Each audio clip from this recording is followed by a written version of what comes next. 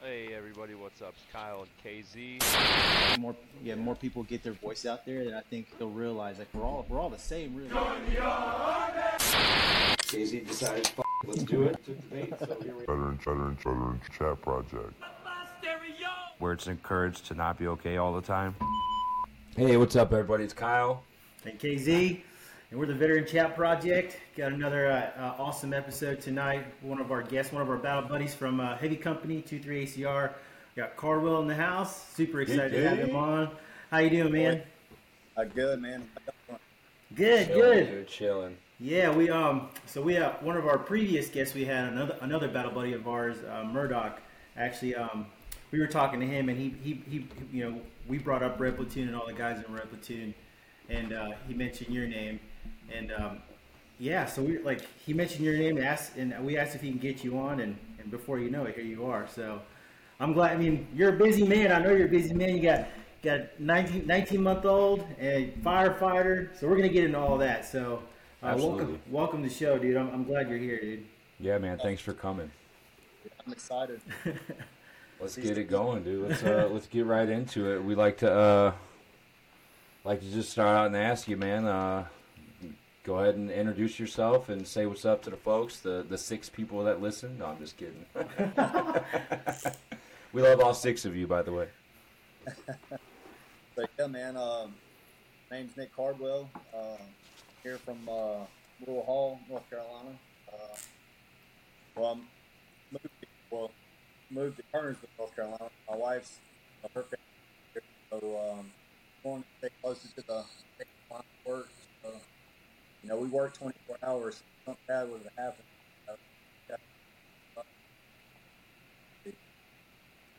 That's about it. My days off, it's daddy day full time, bro. I know that. Dang, dude. So the whole purpose behind the Veteran Chat Project. I don't know if you listened to other episodes, but we found that, and not to knock or diss any of these other podcasts out there. We love them, but there's all these platforms and stuff about these the special forces guys and those Rangers, those hard knock dudes, and they're out there telling their stories when they get out, and how banged up they get, and all the scars they get, both visible and invisible. And me and Kyle were just sitting there, me and Turner were sitting there talking about, like, we need to do that for our guys, for those guys that joined like we did 4 years, 8 years, 2 years, 3 years, 20 years. And, we just did those regular jobs, Yeah. And we came out scarred too, as much as I hate to admit it sometimes, we came out scarred too. And the whole purpose of this entire project is to let everyone know, like, you might not have jumped out of airplanes, but I guarantee you got the same scars as I do. You just can't see them. Absolutely. There's always scars that is like something always. Yeah. So Cardwell joined. When did you join the Army? So I joined in 2009.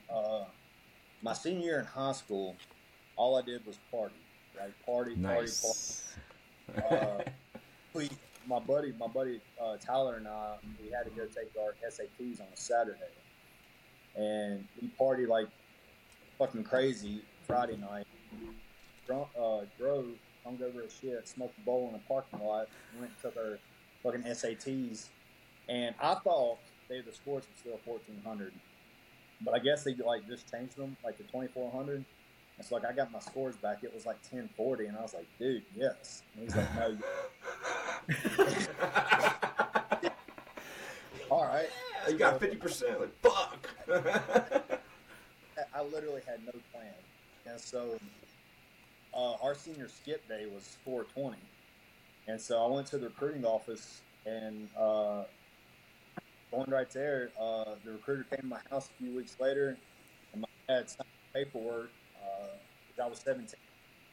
And I graduated high school, had the summer, and then September 9th, 2009, I was kicked off Fort Knox. Damn. Yeah, dude, it was. I turned so like when I got to Fort Knox, I was like, "What the fuck did I get myself into?" Yeah. That first day when they start, like, they shark attack you on the bus, and you're like, what? No. It's all worth it, though. It's all worth it.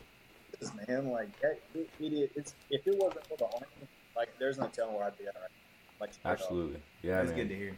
I bet there's a lot of people that can honestly say the same thing. You know, it's like a huge.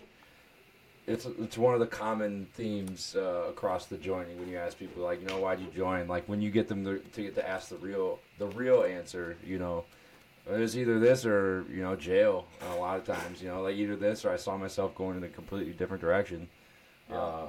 I mean, yeah, it gives you that discipline that you need to kind of go about life, which is great. You know, you take from it what you get from it, and you know, move on and enjoy the rest of your life. So Yep. you did. So when we met you, you were what? You were 18 then when you showed up to Heavy Company. I didn't know that. I didn't know you were that young. I had no idea. I will never forget when I was walking. It was me and Labyrinth. We was Mhm. walking to the company. I remember like it was yesterday. You were to the right of us, and I don't know who said it. I know you did. But somebody yelled out "fresh." I was like, dude, fuck, bro.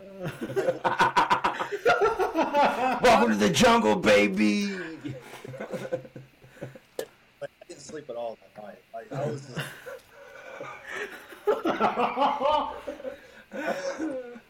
Oh, like, come on, bro. Oh, But no, shit. That's great. dude, yeah, but Heavy Company, man, that's the fucking best company in the Army, man. Then That you was realize the next day you're like, yo, these dudes are actually cool as shit. Like, Dude, I'll never forget, man. Like Hanley, he was my gunner for Sergeant Rula. I fucking was hanging out with the barracks, like that's the fight that people, you know. So, I remember like it was like my first week. I was like, I smoked spice out of the fucking sport, and then like Monday was like drug test. First fucking day, I was free, but like you know what I mean, like. that's funny how many people were smoking that shit, dude. That was just was going around huge at that time. Yeah, for sure. But and There were then, so like, many different styles of that shit too. I remember like people with different gas stations were making different brands or whatever. And I won't say his name because he's still enlisted, but I remember one of our buddies up there in the barracks smoked some, dude, and he's like, I don't know, man. I was in my shower, like, shaking. Like, I was, like, about to throw up. I felt worse than I ever felt in my life. He's like, I'd never touch that shit again. And then that's when I was pretty much like, well, I'm done with it, too. Because the shit he showed me had, like, little mushroom-looking deals in it. I'm like, well, what the fuck are we smoking, dude? Like, why not just smoke weed? And then, well, guess what happens to me? I smoked weed. I got kicked out. But the writing was on the wall. yeah. You know it. Well, I'm sure we're gonna get into that, but I just felt like the Army completely changed. Like Oof. once we were in Iraq, like you know what I mean. Like it just, Especially our unit. yeah, I mean, it took things to the extreme. yeah. But I'm sure we'll get to that. Yeah, it was, yeah, to go back a little, I remember, I don't know if you remember, Carl, but I remember we're in the barracks room, or we're in the barracks, and like it was a Friday night or something, and we had planned going out somewhere, and like it was like, you going? I'm going. Are you going? I'm going. And it was like your first or second weekend, and you were just like, you were all high about like, yo, this company is the shit. Y'all are the shit. Y'all are awesome. He's like, where are you from? I was like, South Carolina. He's like, North Carolina. I was like, hell yeah. Love this place. We went and got shit faced somewhere. I don't know. Like it was a bunch of people from Heavy Company. It was a good time. Probably Because, Sorum's house. yeah, dude, Or his bar. the chick I was dating at the time, like she, I guess, was blowing up my phone like crazy, and that's when I don't remember like I woke up in the barracks the next morning. My ID's like on my fucking cat card was beside me. I was like, dude, what the fuck happened? And come to You got find that out, one important piece of equipment. yeah, exactly. Like, Man, he called my ex at the time, dude, and told her everything, bro. And I was like, dude, what the fuck? Like, I don't know if you remember that. I remember you were like smoking his ass, or said something he was gonna smoke his ass for doing that, or some shit like that.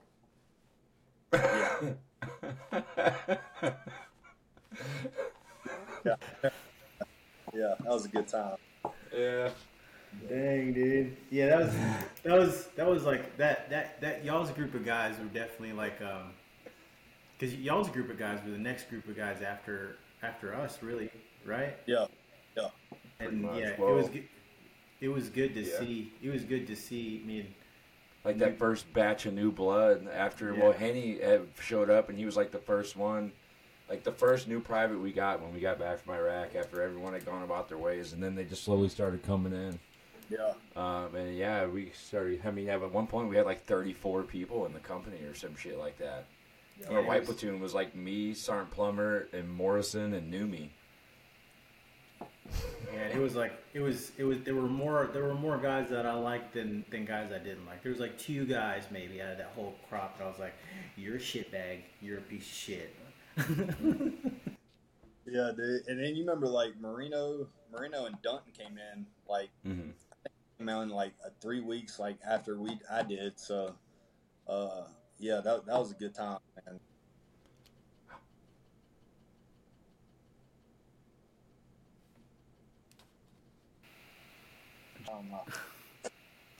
Yeah, there was a string of new guys that came in that I was wondering. Like Cardwell was the first one. He came in. I was like, why the fuck is he a tanker? He's like 7 foot tall compared to me. And then like looking at all these. Yeah, I mean, okay, yeah, true. That's true. Whatever. But, like everyone was coming in tall as shit, and I was like, oh my god. But yeah, it was good to have that fresh crop of new guys, and because I don't know, I felt like I could actually do something or teach something, but. Yeah, so we went. So Carl, what year was that again? That'd be probably 2000. 09. Like first week. Oh yeah. So you came in 2009, 2010, and then we deployed shortly after that. Then we went to NTC. We deployed. Yeah. Went to Iraq. How would you sum up Iraq for you? Man, my personal opinion, I personally believe like our war was just fucking political. Like that's all it was. Like, and that's what I always tell people. It was just straight politics. Like, That's and all I it hate was. Advise and assist. yeah, the hearts and minds. I always tell people, fuck their hearts and fuck their minds. Like straight up. All that did was change the rules, man, and really put handcuffs on the way we were allowed to defend ourselves in any kind of situation. Yeah. So it made that deployment harder because we were terrified. Not only like if we're gonna get shot at, or like if we're even gonna be allowed to shoot back, you know, because it was preached hard. Like if you see them digging a roadside bomb, and they put their shovel down, they're no longer a threat. Or if you see them shooting you with an AK-47, visibly see them, but they put their AK down, they're no longer a threat. Yeah. But, like, what's to stop them from picking the AK up and getting the next batch of guys that come through? You know, that's what always bothered me is, like, why can't we just handle it? Yeah. And, dude, like...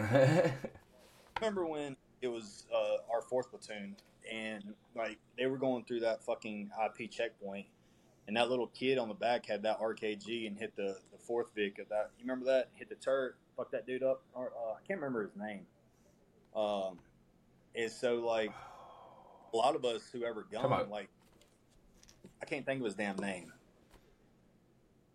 He came. That's because it was when. It was you because you remember in Iraq we had 4 platoons. It was because Lieutenant Fallon just took green platoon. Yeah, it was like the route clearance, but I can't think of the dude's name. Because didn't they bring a lot of guys from the 43rd or some shit like that over? Yeah, there was we attached. That happened both deployments too. They basically just they detached the platoon to us to be basically under us. So like they were 43rd, but they were also they were heavy company because they reported to our command at that time. Yeah. But they were 4th platoon, green platoon. And they usually, they got stuck on route clearance. I did talk to Cazares. He's gonna be on old Ghost Custom Art. We just got to get him confirmed on a date, but he's gonna be on soon, which I'm excited about because I don't know if you've seen, but he did a bunch of mural artwork up at Grunt Style at their like main headquarters. No, I didn't see that. He was one of the guys on that route clearance platoon. He's super good artist. The one I got that print right there is one of his artworks. Okay. In the dark. Let's see if you can zoom in on it. You No. right? What's that? What's that? You still doing hoodies? Doing what? The hoodies, the t-shirts. Oh yeah. You still doing Yeah, we're those? gonna do it. Yeah. Yeah, we our shit till next Monday, so they're still for sale till next Monday. Collect the money and then we send off the money for the order, so it's like drop shipping basically through our buddies over at Anheuser Designs. Shout out Trevor Murphy over there, waiting anxiously to print us some shirts and hoodies, dude. And I don't know if you ever wore a New Era hoodie before, but that shit is nice, dude. I bought one 3 years ago with it from a different company, and that's still like my favorite hoodie. Just the way it fits. I'm pretty particular. Yeah. But moving on. Yeah. Yeah. So yeah, what were you saying about that incident there with the kid? But do you remember when they threw that grenade, that RKG, and hit the turret, right? So, like, I tell people again, it goes back to politics.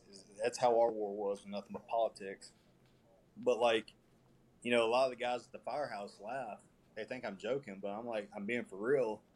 When I tell them, like, when we gunned, we would get those big-ass fucking rocks and put them up there in the turret because those little fuckers would throw rocks at us. And I said, we'd sit count those little kids in the head, man, with fucking rocks. And they're like, dude, are you for real? I'm like, yeah. You don't know if that fucking kid that's called returning fire. Exactly. Shoot him so we fucking throw rocks. He's testing his range. Right. Yeah, exactly. He's got a rock that weighs just about as much as this grenade, and he's just seeing how far he can throw it. He wants to get maximum. My boss has said I can't throw this bullet downrange, so I'm gonna throw this rock downrange. They say shit about the rock. Yeah. Or Nichols used to. Oh yeah, that boy used to fucking chuck some rocks, man. That was his favorite. Someone was riding our ass, and I just kabow because he was the the back. But anyways, yeah, dude. Sorry to keep interrupting you. No, no.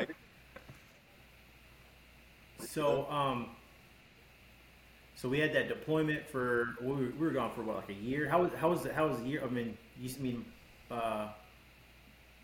said it felt political to you, but overall, like when you coming back after that entire year, how did it feel for you? Dude, like, so I'll say this. So like, I went home on R&R, I think, like in May of 2011, and before then, like, we lost Finch. December 8th, 2010? Yeah.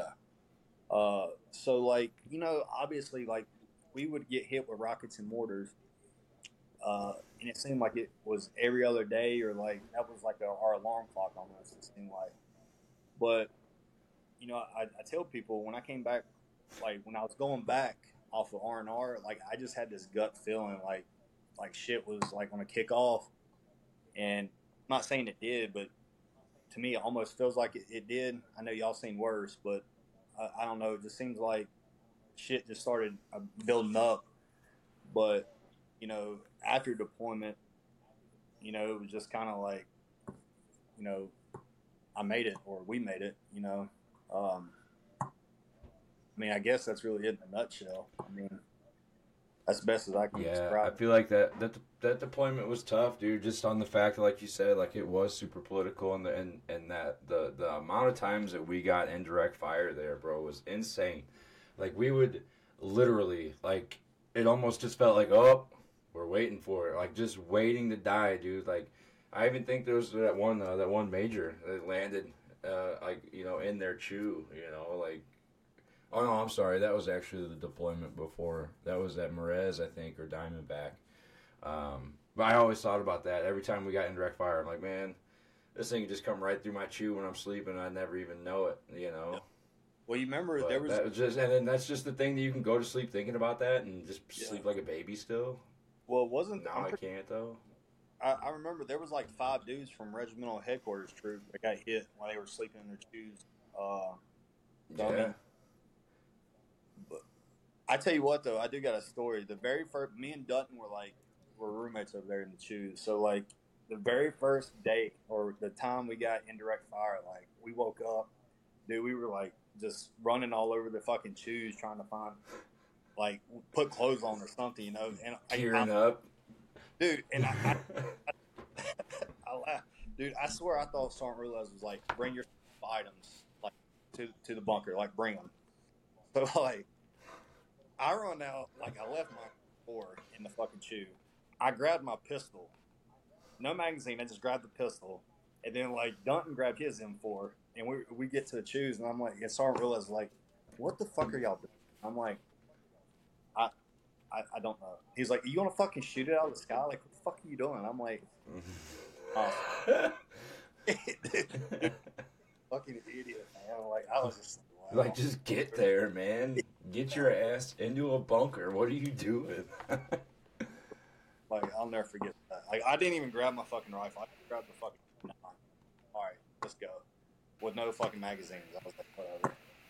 But you learn, man.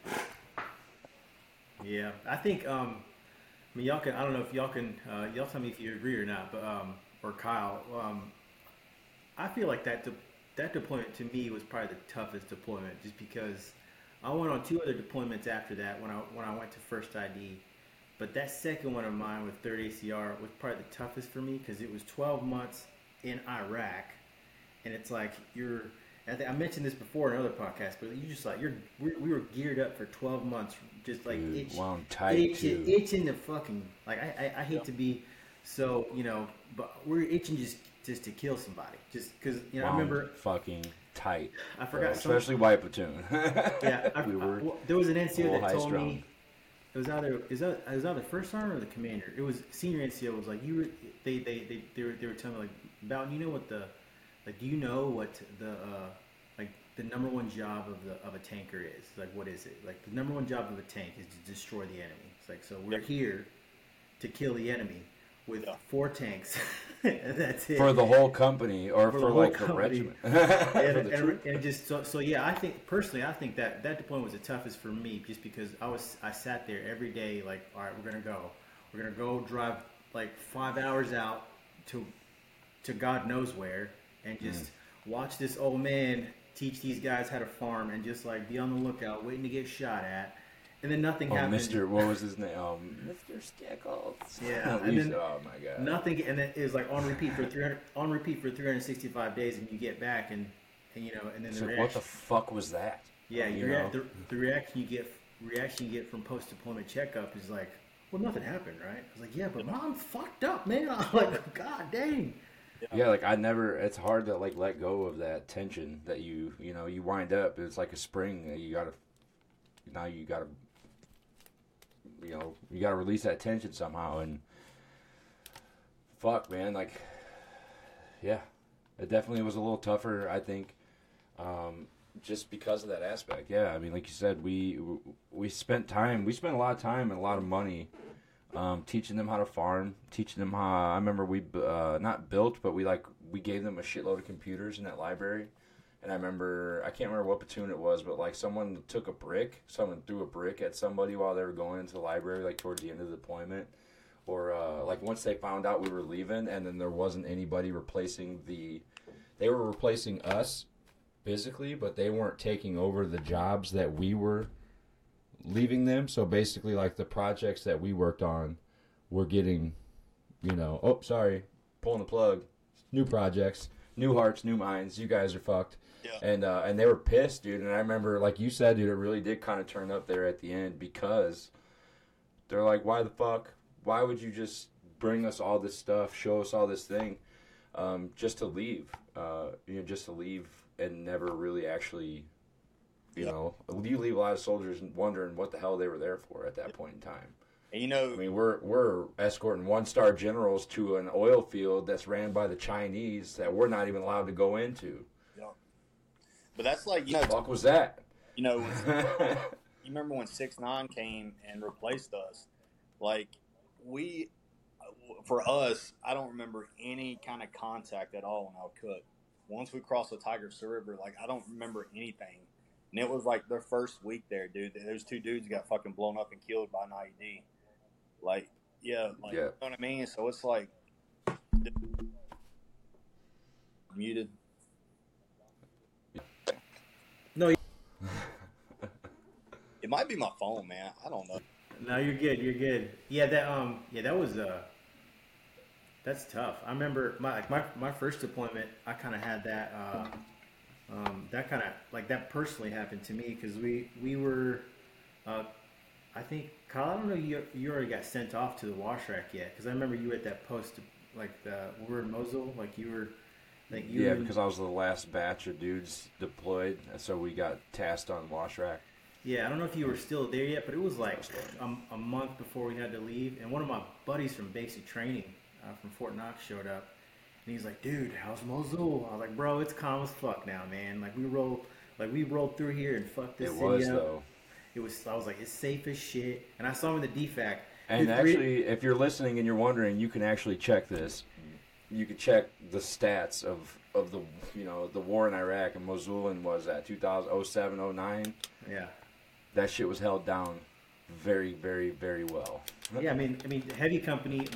Heavy Company sent the last tank range down range in combat. So yeah, I told him, I was like, bro, it's the safest it's ever been. Like it's so calm. And then I saw him in the DFAC. I said bye to him. I was like, yeah, I'm about to get on the plane here in a couple days, dude. We landed on my birthday in Maine from Kuwait. And then somehow we found out that unit got blown up the day after we left. Oh. Like he was the full board colonel's driver or lieutenant colonel's driver, dude. They got blown up. I was like, what the fuck, dude? Yeah. Yeah, that's wild, dude. Again, like I said, when I came back from R&R, dude, I felt like I had this, like, it was just this gut feeling. You know what I mean? Like shit was just about to turn, and then.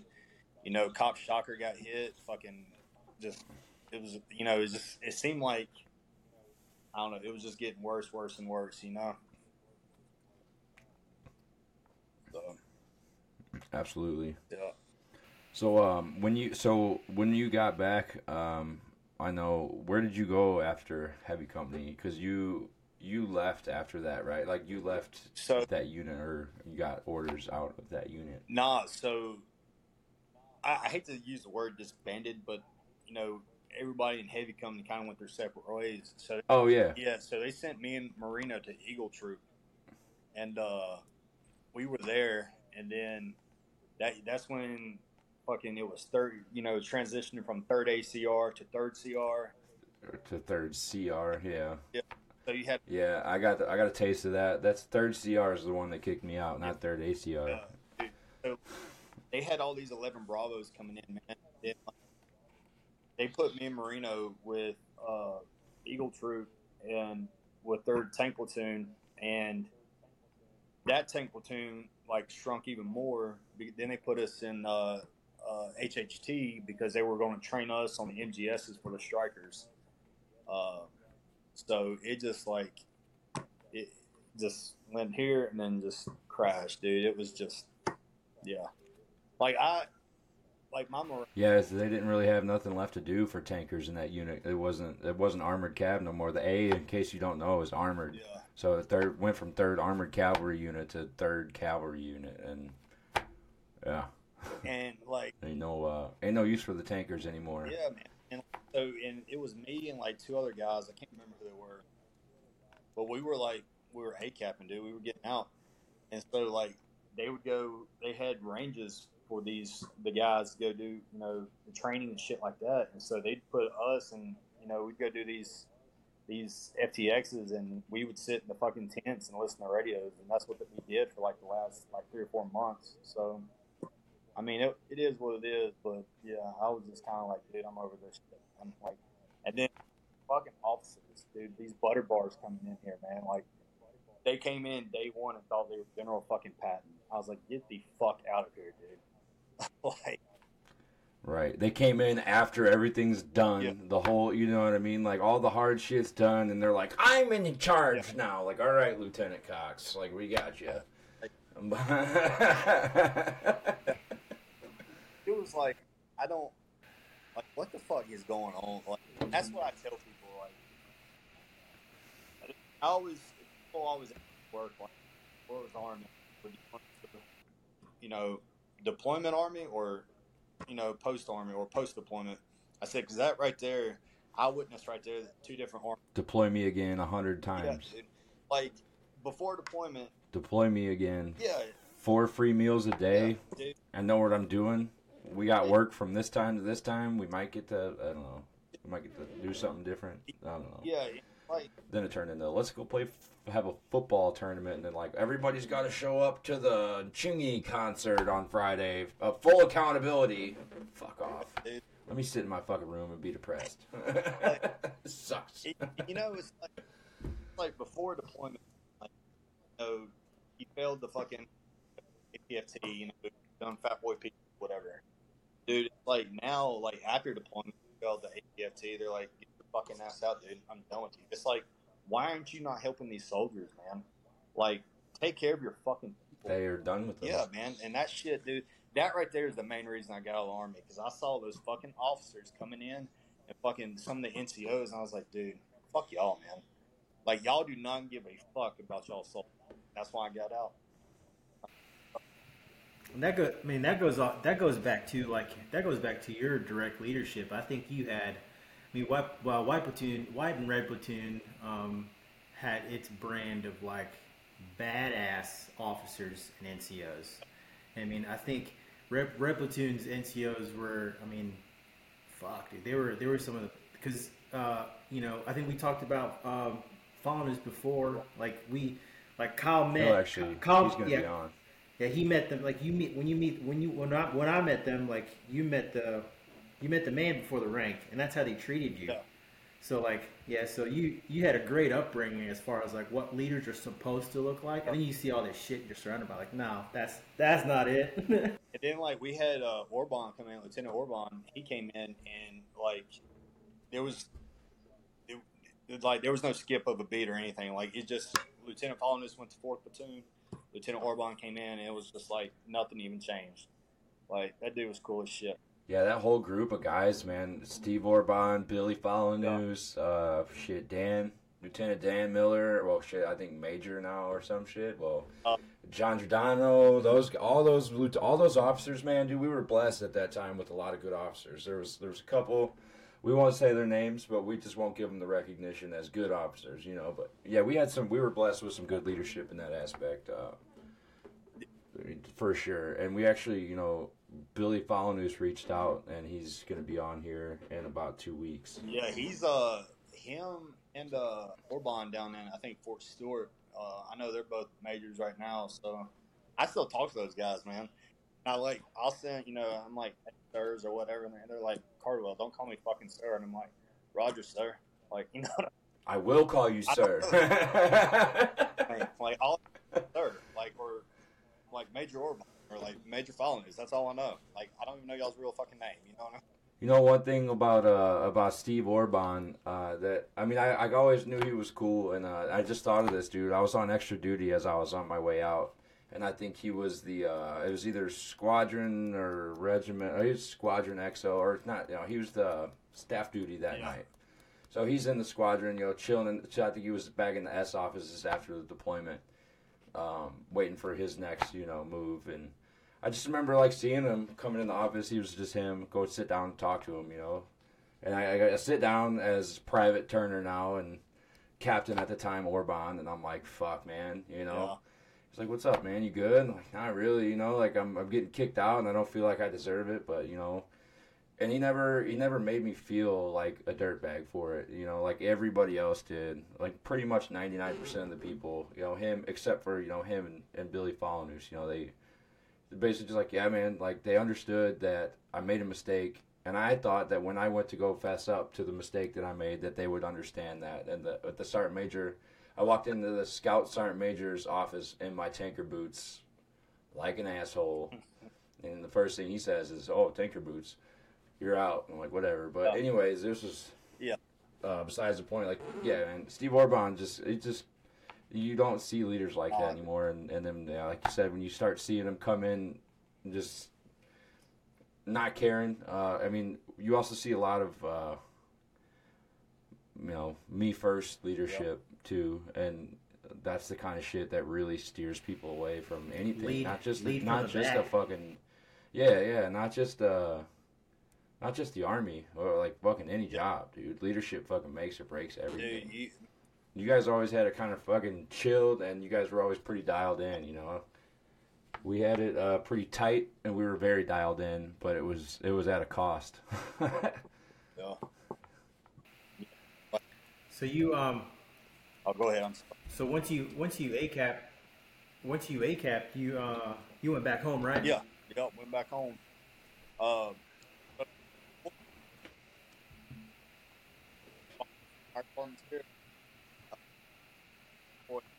They have like an Explorer program, and you're 14. So what it is, like your junior firefighter. So you can do everything except go inside and fight fire.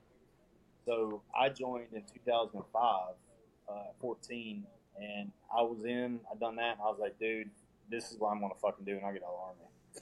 So I started doing my classes and stuff like that, and then again, I fucking partied too much in high school, so joined the army. But luckily, when I got out, I was focused, like you said. You know, got out, I was disciplined. I mean, I was ready for it. And so I went and got finished up my firefighter classes and got my EMT cert. So I was buckling down on classes. Like EMT usually takes like 4 or 5 months, like the full program. I got that shit done in 2 months. So I was in class Monday through Friday, like 8 to 5 for EMT. Then Tuesdays and Thursdays were fire classes at night. So I'd leave EMT and go take my fire classes that night. So I was just like pouring fucking this information in my head, dude. Between firefighting, Hustling, dude. Dude, I was. Did the VA pay for all that stuff? Not like if you're with the local fire department, it's kind of like, you know, you can get in. You didn't have to. They didn't pay for anything the VA did, but it was kind of one of those things you can take your classes on your own. So and the fire department paid for it. But yeah, and after that, I got hired with the fire department here, Lexington, in June of 2013. So like I got out, done classes, and like within 6 months I had a job. So it was very. I got very lucky. I was very blessed, man. You know, so yeah, I mean, yeah. So 2013, you've been a firefighter since 2013. Yep. It's 10 years now, huh? That's crazy, dude. So, yeah, I bet you got like more, you know, like I wouldn't say issues. You probably got more stories from that than you do from, you know, our deployment. Yeah, I mean, so just having like I'll never forget when I was getting out of the army. When I got out, I had the chick I was dating at the time. Like, I was gonna move down to South Carolina, like Georgetown, Myrtle Beach area, and so I was going to the VA down there. Yeah, exactly. Yeah, I was gonna get Charleston, in which I was going, but when I got out, you know, going through the VA to disability, all that bullshit, like. You know, I got a letter from the VA from San Diego. It was like, you got anxiety disorder, post-concussion syndrome, and anxiety disorder. I was like, cool, whatever. And so, like, talking to the psychiatrist or whatever down there, She was like, "What do you want to do?" I was like, "Well, I'm firefighting." She was like, "I don't think that's a good idea." So why the hell not? Well, from what you like anxiety doing it. disorder now, and then what you'll see in the fire service, I don't think that's a good combination. I'm like, well, fucking too bad. You know what I mean? Like, I'm gonna fucking do it. So, yeah, I mean, yeah. That's crazy. Yeah, you're just like, nope, Yeah. sorry. It's my calling. It's what I want to do, you know. Yeah. And that's awesome, dude. That's I'm glad you stuck with it. I was doing it, so I'm.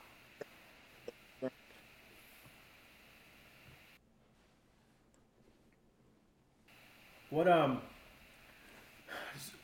is the? I've always wanted to ask this, I'm glad I got a buddy to ask. What is the? Are there any similarities between the Brotherhood of the Army and what you see at the firehouse on a daily basis? So it's funny you say that. Like,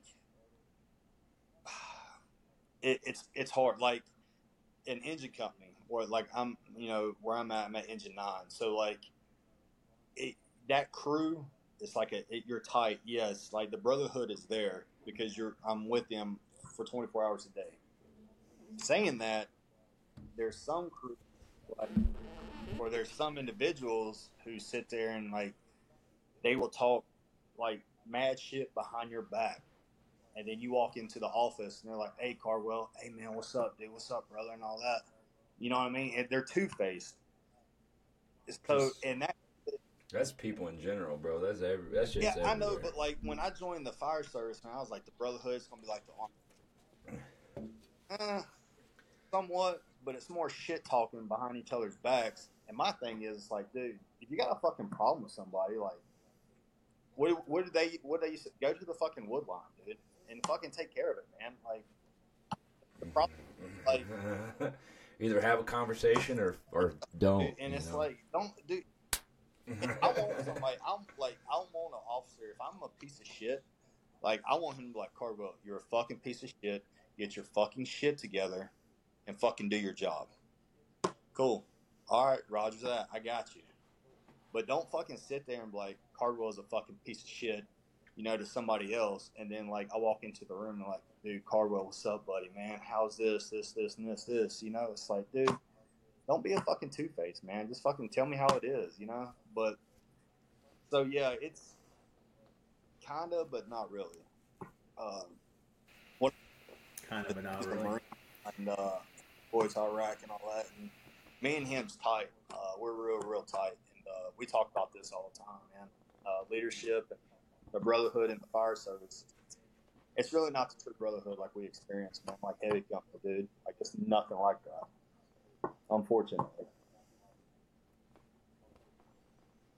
Well, I'm sure you got, like, at least, like you said, one or two guys, though, at least, that you've, been close with. And I bet it's probably one of those situations where, like, the more you go through with somebody, the like you really kind of gotta prove yourself to people out there more than kind of in the Army, because like we know what we all got. I mean, and it should be the same too, because you all know what you've been through to get to where you're at. So you would expect it to be a little more brotherly, or we wouldn't say brotherly, we would say familyhood, since I know there's women firefighters as well, so I don't want to exclude anybody. We don't want to get canceled 10 weeks in. But it's like my crew. Like, I got promoted last year, and so like my captain and my firefighter, man, like, we're tight, like tight. And again, it goes back to like, your crew kind of deal is how it, like, that brotherhood. You know what I mean?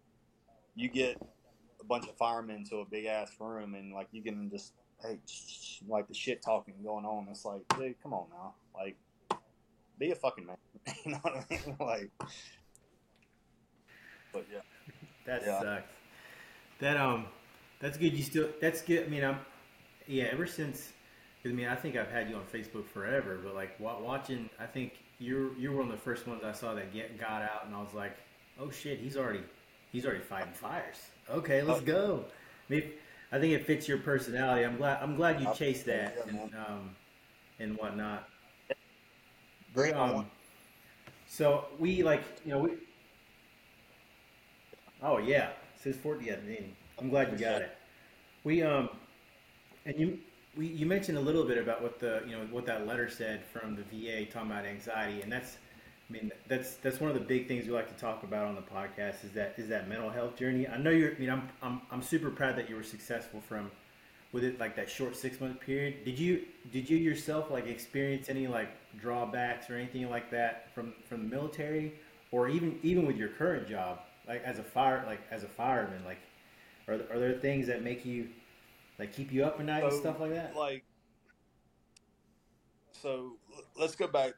I'm gonna rewind back to the anxiety disorder. So, about 3 years ago, something like that, I got this letter in the mail. It was like, I thought it was like a fraud, but luckily I called. But it was a subcontract for the VA, and they were like, "Hey, yeah, we need to come in and do a follow up kind of deal." I was like, "Cool." So I'll go in there, and she was like, "Did you get diagnosed with PTSD?"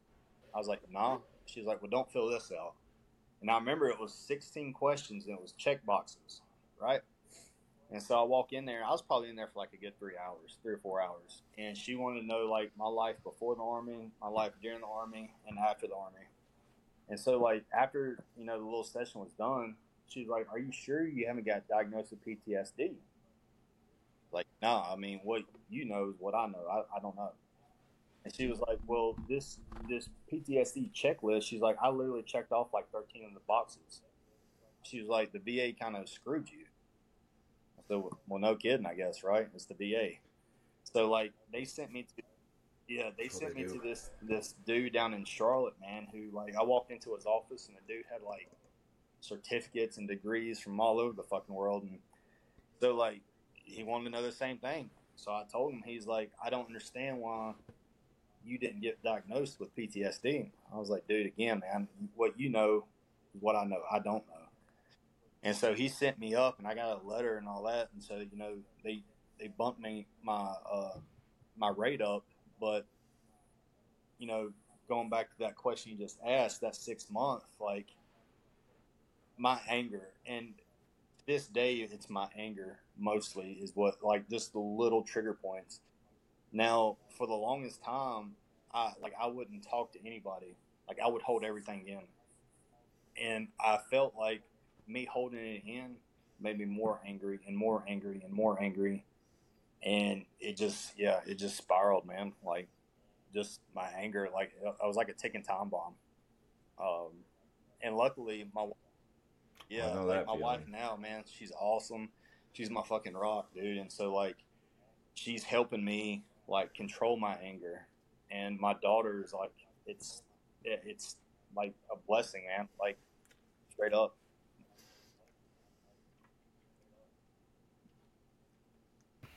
That's good for you. You did, and did you have a moment like during that period where you were like where I mean you said you kept it in? Was there a specific moment you remember where it just everything just kind of unleashed on one day or one night? Dude, man, I'll never forget, man. Um I got, I was drinking like really bad. Like I'd work 24 hours and I'd immediately like go grab a case of beer and start drinking. Like I drank like every night on my days off. And so like I remember I my captain at the time down in Lexington, I was texting him and like, dude, he showed up at my townhome, and like, yeah, and I had a pistol on. I always kept my pistol, like, because I don't know who's going, answering the door and all that. So I always kept my pistol, like, on my nightstand or with me, like, wherever I go in the house. And, like, he saw that, and he was like, "Dude, like, I ain't gonna fucking kill myself." But, that kind of threw some red flags up to him. So, um, EAP. So I went to EAP and done all that, the employee assistant program where they, help you with mental health illness or with anything to that nature. So they sent me on to that, and that's kind of one of those things. If they notice something that's out of place, or if you're not acting right or something's up, they send you there without they kind of told you that you're going kind of deal. So, but yeah, Yeah. Like pretty much like go do this or we can't clear you to come Yeah, back to work yeah. type deal. So I Did mean, it that's help good you? for them because they want to make sure, they want to make sure they're sending you out there in the right Yeah. situations as well. But yeah, like, did that yeah, help dude, though? I mean, yeah, it helped in a way, but like it was still kind of the same bullshit. I felt like it was more paperwork than I was there, it was an hour session, and he just broke shit down and was like, all right, if you want to come back, you can, but it's up to you, kind of deal. And it's like, I left there and I was like, maybe you should tell me to come back. Like, well, you're not really. Was you even listening, or was you over there just drawing? Like, what the fuck? Don't give soldiers a choice because we're gonna be like no. Oh, yeah. What's that? Yeah. Okay, yeah, I'll call you. Whatever. Mhm. Whatever. But yeah, so like, Yeah, I learned that the hard way. Like, don't give me a choice when it comes to something important. Tell me to do it, or I'm not gonna fucking do yeah. it. I mean, again, like my biggest thing was my anger. Like, I just, dude, I'll never forget. I put my townhome, like I snapped and I put a fucking huge ass hole in my fucking wall, like just punching it just because of my anger, man. It was just the shit I was going through. Yeah, man, I mean, I still, even to this day, like, I still have a problem controlling my anger in situations where I feel like I'm, like, hurt or, like, I don't know, like, where I feel like, where I feel, like, slighted in any situation. Like, I tend to just go off the fucking handle, bro. Like, not like I would hurt anybody, but, like, I just have to yell out my frustrations. Like, I'm a very vocal, kind of angry, too, so if I'm like motherfucking, and all of a sudden, like, as I'm getting angrier, I'm getting louder. Next thing you know, like, I live in a small town. They could probably hear my shit on the other side of it. Yeah. Sorry, like, I'm not gonna apologize for who the fuck I am, man. Like, because at the end of the day, like, well, it's hard enough being me. Like, I can't imagine, like, being close to me, being friends with me. Like, but hey, it's I don't want to say like it's not our fault.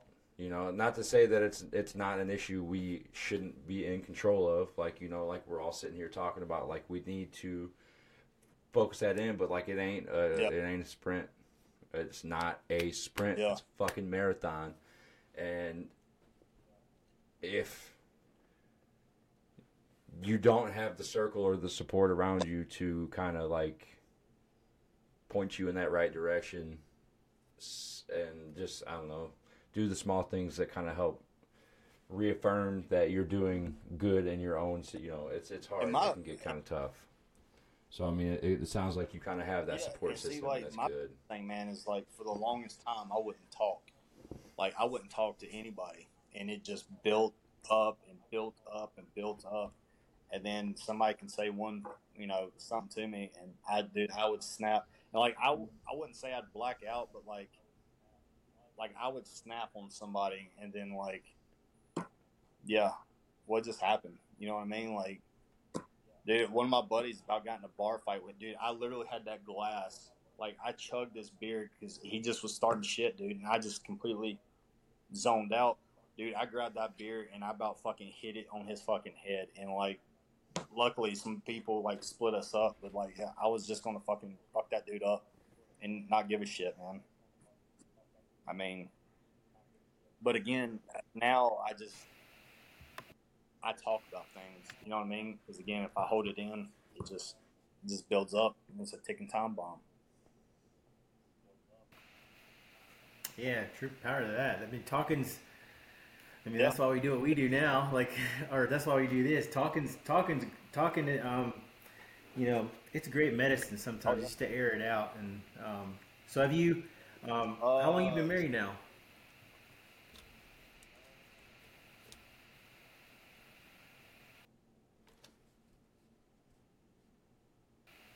$5 years. How long? My bad.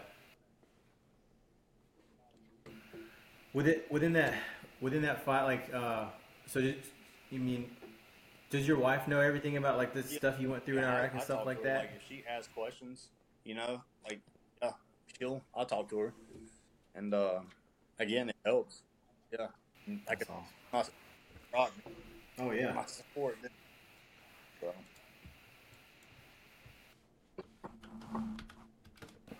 what, Carl? What would be one thing that you could give? Actually, you know what? Let me pause that before I ask that question. Um, what was I gonna ask? I was gonna ask you about firefighting stuff. Like, um, have you been around? Have you been around people that like within the first responder world, firefighting, EMT world that have like um, that have had those like? Because I'm sure there are situations that y'all see shit at least once a week. I'm sure y'all see stuff.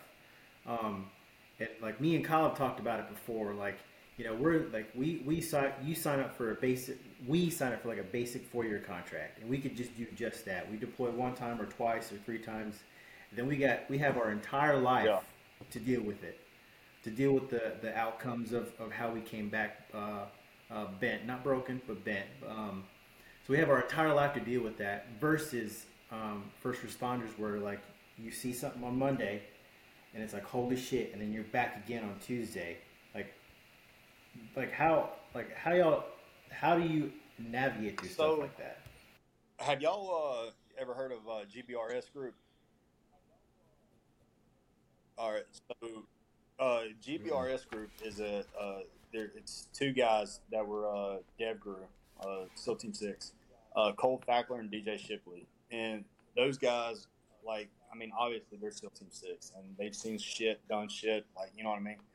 But I watched a video of DJ Shipley and he talked about compartmentalization and how, like, you, like, anything bad that happens to you or whatever, like you just put it in that box and like just go, like just put it there and just leave it and just like drive on, just continue on and forget about it, or try not to let your emotions like you go back to that box and it's like, dude, what the fuck, or man, I can't believe that fucking happened, or so I guess that's our thing, is like we just kind of, something happens and we kind of just it goes away, like we don't talk about it or like talking about it, I guess, to some people.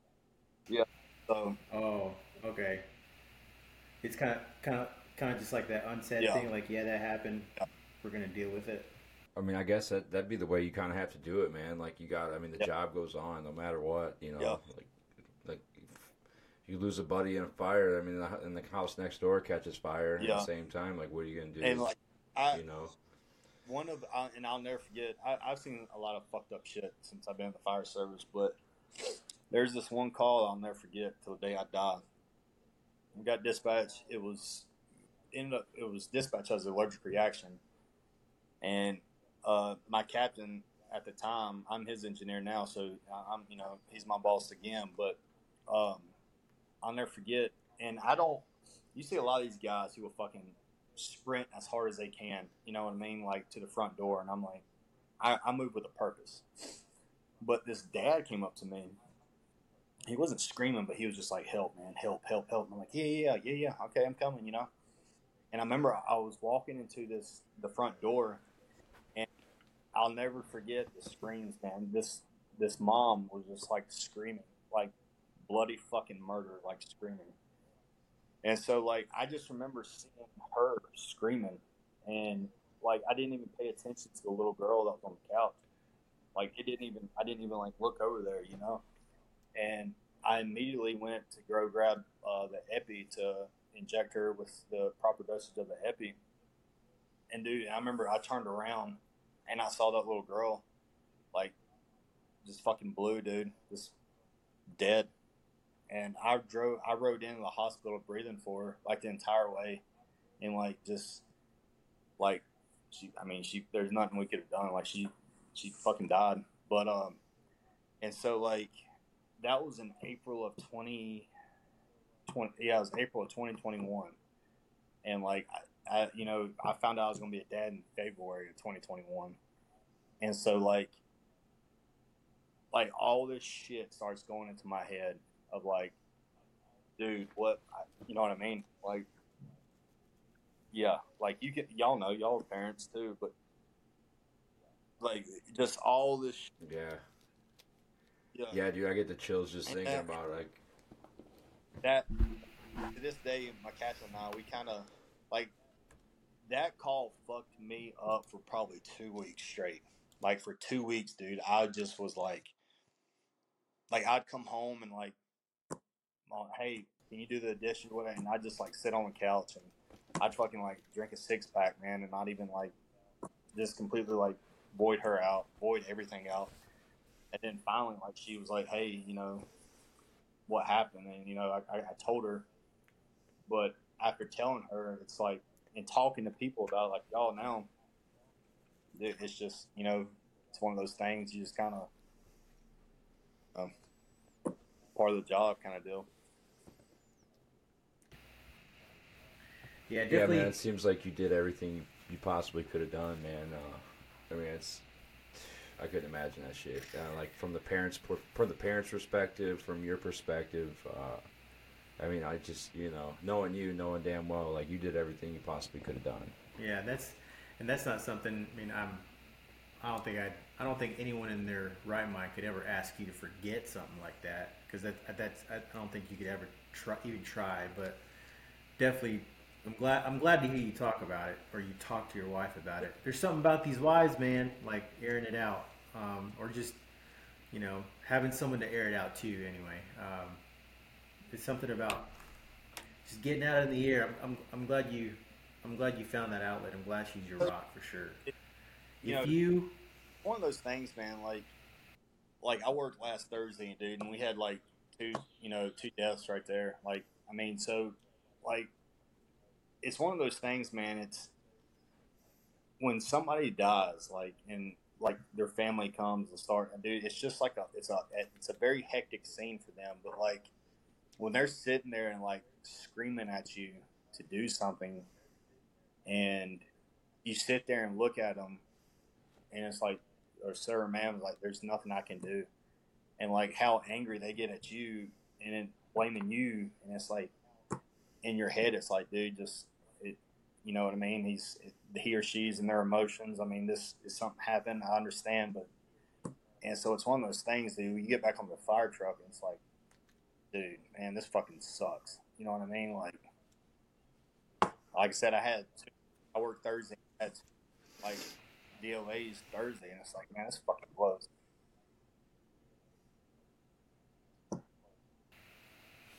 do you get here's this might be a loaded question. So, do you get numb to death with that? Well, with how much you've experienced it in the last 10 years? I'm sure. Are you numb to Yep. death? Like straight up. Like it's almost to a point to where, uh, like after we leave a scene, like doing like CPR for like an hour, like I mean, you just and we get on the truck and it's like, all right, what y'all want to do for dinner tonight? You know what I mean? Because it's that kind of, dude. I mean, I'm not trying to say that, but it's just that yeah, it's No, like that yeah, like mentality. you It's just like have to. just yeah, we do what we can, drive on. You know what I mean? Let's focus on the next one, kind of deal. Yeah, That's nuts, man. I couldn't imagine that shit. I mean, but at the same time, like I could, because if I was in that situation, you know, I'd probably be able to adapt to that mentality, just because, like, you know, kind of like, well, when you kind of live that life yeah, of the mission, you know, like the mission is the mission, and you know, nothing comes before it yeah, when you're truly called to serve like that, and you know, and I think there's really like a special place in fucking heaven or whatever people believe for, you know, first responders and shit like that, man. I mean, we talked about it yesterday. Like my brother, he's a dispatcher, so I mean, I know he's already dealt with quite a bit in the 2 years he's been doing that. But again, like I couldn't imagine putting myself in that situation again. I just don't think yeah. I'm built for it anymore emotionally. You never know, dude. You never know, because Yeah, when shit happens, I still find myself pretty calm, cool, and collected. Like when it's Yeah. like real shit, like when No, really yeah. something is going on, it's like, yo, I'm the one you need to fucking look at right now, because no one, like everyone's gonna be like, what did you do? I'm like, you fucking sit down, you come out here, let's all get the fuck out of here. I remember when I was in nursing school. Like we were doing we're doing a rotation at a senior living center or something like that, and the code blue alarm goes off, and of course like we all just like run to it, like we're running just so we can get our hands on this person, which is like hindsight 2020. It's a little crazy, but we're getting there, and someone's like, and this chick's like, so who wants to take over compressions? I'm like, fucking me. And I was like, fucking. And there's something about like feeling a grown man's like rib break as you're doing chest compressions, and you're just like, holy fuck. Cool. And they're like, Casey, you good? I was like, yeah, I'm good. Hey, grab those scissors. Like as I'm like, grab the scissors out of my pocket and start cutting her shirt off, like because the paramedics are about to get here. like it's insane. And y'all don't think bad about me, okay? But my buddy, man, like he got promoted this past go around, but like we worked together at Engine 3, and if we got dispatched to a cardiac arrest, man, like we would literally sit there and have a competition of chest compressions, like straight up, and like they'd hook up to the monitor, like you can literally see the fucking heart rate, and like they'll tell you like stop, check the pulse. You check, it's like no pulse, like dude, man, like you keep going again, it's like yeah, I can make that line move faster than you, G. Let's go. You know what I mean? It's like, and we would like sit there and have competitions. I know that sounds bad, but it's like at the heat of the moment kind of feeling. You know? Yeah, Doing everything you can. It's a coping mechanism. As you know, I get it. We get it. As fucked up as it sounds, yeah. It's a coping mechanism. But I'm sure everyone listening to this, I'm sure they're right there with you, man. They get it. Hopefully. Otherwise, they're listening to the wrong show. Yeah. Hey, Cardwell, I got to ask you real quick. If you could give any service members, well, I'll give this a two-part question, just because you're a first responder.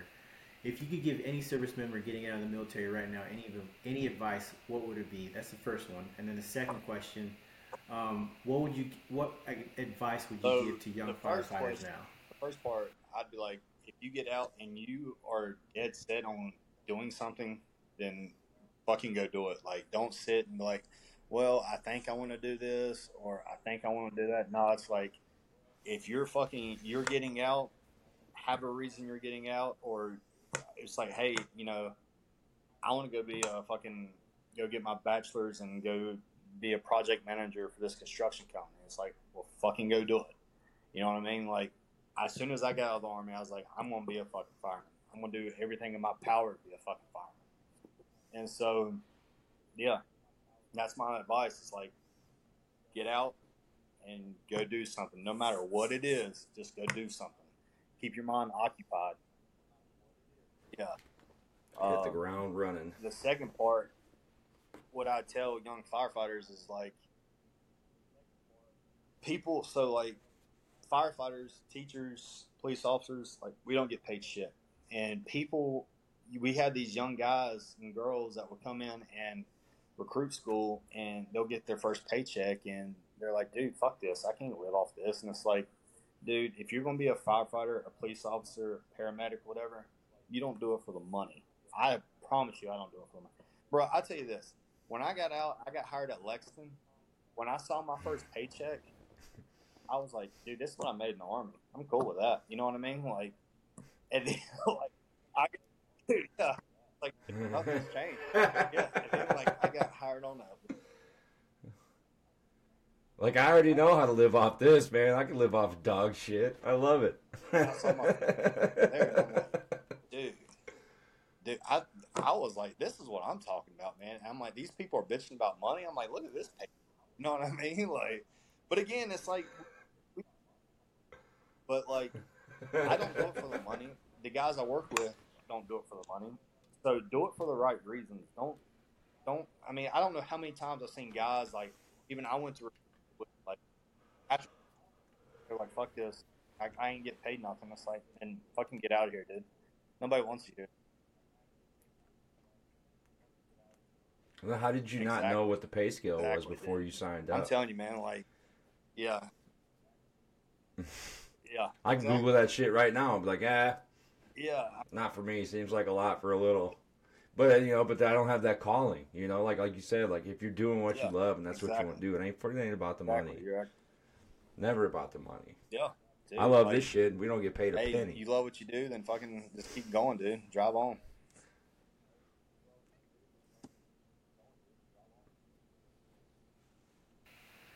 Hell yeah, dude.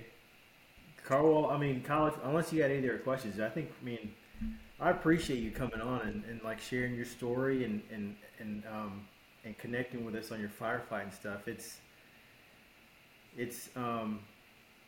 definitely an eye opener for sure about the stuff you've been through and sharing those experiences. So I appreciate that. I'm happy. I'm happy you're at where you're at. You actually chased something, got after it, got it, and wife and kid. Still got that damn accent. That's cool as shit. Dude, I'm telling you. Hey, I'm telling you, I'm glad y'all had me on here. I really enjoyed it. Guys, man, I miss seeing all y'all, man. Dude, I tell everybody, dude, I fucking miss heavy company, man. Like, those days down in Texas, dude. I mean, those were some of the best times right there, bro. Yeah, that was the best. I missed Fort Hood, dude. Them good old days for sure. Fort Hood sucks, but it is what you make out of it. Yeah, we had a good group of guys, man, and a lot. To prove how good those guys are. I mean, like I'd say 90% of our guests so far have been those guys. With the full intention of having more. I mean, I want to talk to Moreno. I want to talk to all the guys from anybody that wants to get on. But I mean, like ultimately, I know. It was good to have you on too because we kind of wanted to springboard into other like with that first responders and kind of have more first responders on to talk with them too. So I know like that'll kind of help bring the audiences together a little bit, which would be great because I know there's probably a lot of veteran firefighters as well. Like just any first responders too, man. We'd love to hear your stories. We'd love to get you on. We'd love to let you tell your piece and shit. And again, man, like I love said, this shit. First responders, man, like they, like me being in the Army and deployed and all that, but there's a lot of guys and girls. I'll say that. Sorry, I won't get canceled. But like they'll go. They'll get on the truck and like they'll run their first call and it's like the worst thing they have ever seen in their life or they ain't never seen, nothing like that before. And it's just like, that mental health issue starts kicking in and you can tell something.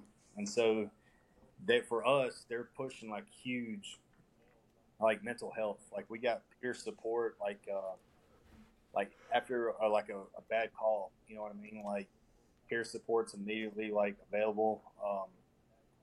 Like the other night they had 4 people killed in a car crash. It's one of those things. Like there's always somebody there to listen. You know what I mean? Like, don't be afraid to talk. That's the biggest thing. It's like, just tell them how you feel or just, say what's on your mind. Like if you're angry about something, then tell me why you're angry and I'll listen and, we can resolve it from there. That's when I got promoted last year, the first thing I immediately thought about was Orban and Followers and like their leadership skill.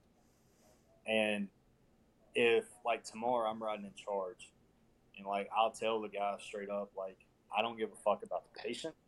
I don't give a fuck about anything else except making sure you go home to your wife and kid, making sure you go home to your wife and kid. Nothing else. That's all I care about. And and that is like my mentality. Like leadership is huge for me. And, I'm not saying I'm like the greatest at all, but like, I'm going to put my guys' needs and wants before my own. And yeah, there's some guys in the fire, department officers who are not like that, but it is what it is. But yeah, so yeah.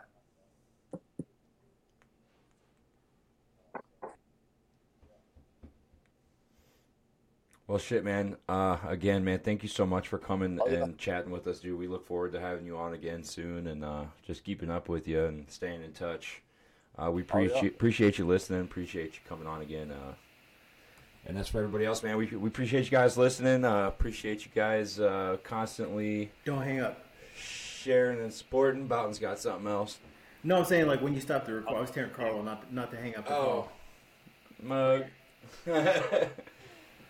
Yeah, just keep it. All right, guys. God bless. Good night.